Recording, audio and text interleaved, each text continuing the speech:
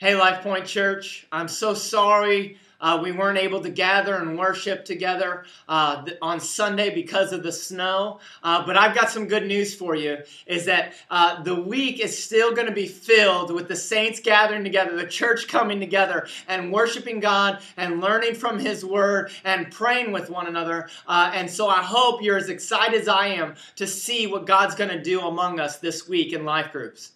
And so I want to encourage you with a few things, and my hope is that with this video, it will kind of lay the foundation of what we're going to be discussing and what we're going to be talking about in life groups. And the first thing I want to start with is reminding you that you are not the church just simply because of what you do, but rather you're the church because of who we are. We are children of God. We are men and women of God who are called by God into His family, and that makes us the church. And because of the work of Jesus Christ, it begins to transform us in such a way that we begin to display the glory of God within the church through certain things. Paul, in the book of Colossians, begins to remind the people that they are the church not because of what they do, but because of who they are in Christ. He begins to talk to them about Jesus is the image of the invisible God. He's the firstborn among all creation, and that through Him all things were created, visible and invisible, thrones, dominions, rulers, and authorities. All things were created through Him and for Him. And He, Jesus, He's the head of the church. He's the head of the body. He is the beginning, the firstborn from the dead, so that in everything He might be glorified. Now listen to what it says in verse 19. It says, for in Him, in Jesus, all the fullness of God was pleased to dwell. And through Jesus, He is reconciled to Himself all things, whether things on earth or things in heaven, by making peace of the blood of His cross. And so we are the church because of the sacrifice that was made of Jesus Christ and Him calling us to Himself. And when He calls us to Himself, we are to bear fruit. In Colossians 1:6, it says that the gospel, the good news that Jesus calls us into Himself, is bearing fruit among the church and among the whole world. Listen to verse 21. And it says, and you were once alienated and hostile in mind, doing evil deeds, but He has now reconciled you in His body of flesh by His death in order to present you holy and blameless and above reproach before Him. Hear me. We are not the church because of what we do. We are the church because of who we are. Holy, blameless, presented to God because of the work of Jesus Christ. You see, Jesus, He begins to tell us how He is the thing that unites us. He is the head of the church. And then He begins to set the church in motion to begin to proclaim His glory in everything that they do. And so I want to talk to you real quick about what we are called to do here as the local church, as LifePoint Church. And so our mission statement kind of goes something like this. It says, we are to engage. We are to encourage, and we are to equip others. And all this is going to be done through the gospel, through the fact that we are in Christ, all leading to the glory of God. And so here we are as LifePoint Church, called to engage, to encourage, and equip through the gospel for the glory of God. Now watch this in Colossians chapter 3. This is going to be our text for this week's life group. It says, put on then as God's chosen ones, holy and beloved.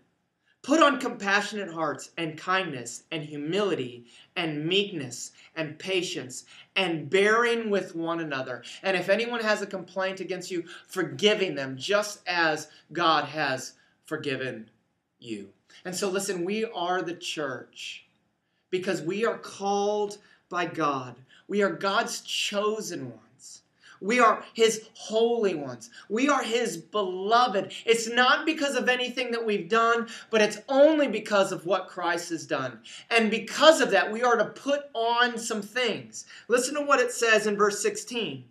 He says, let the word of Christ dwell in you richly, teaching and admonishing one another in all wisdom, singing psalms and hymns and spiritual songs, and with thankfulness in your hearts to God. And whatever you do, in word or deed, do everything in the name of the Lord Jesus, giving thanks to God the Father through him. And so hear me.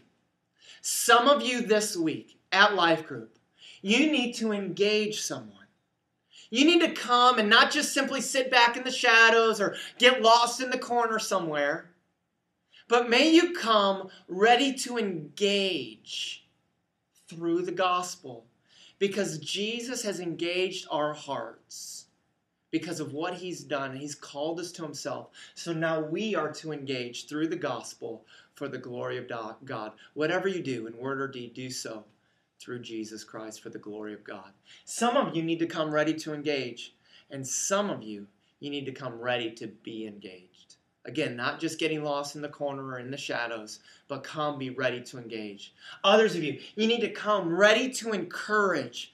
Encourage one another. Admonish the idle. Uplift one another. Encourage one another, remember, through the gospel. So this is not a empty encouragement. This is not, hey, I love that sweater. Hey, I really like those earrings. Ooh, nice shoes. That's not the type of encouragement that we're looking for. The encouragement is that in Christ you've been made new. In Christ, he calls you holy. In Christ, he calls you beloved. In Christ, we are to encourage one another. Some of you need to come ready to encourage. Some of you need to come ready to be encouraged. And lastly, we are to equip.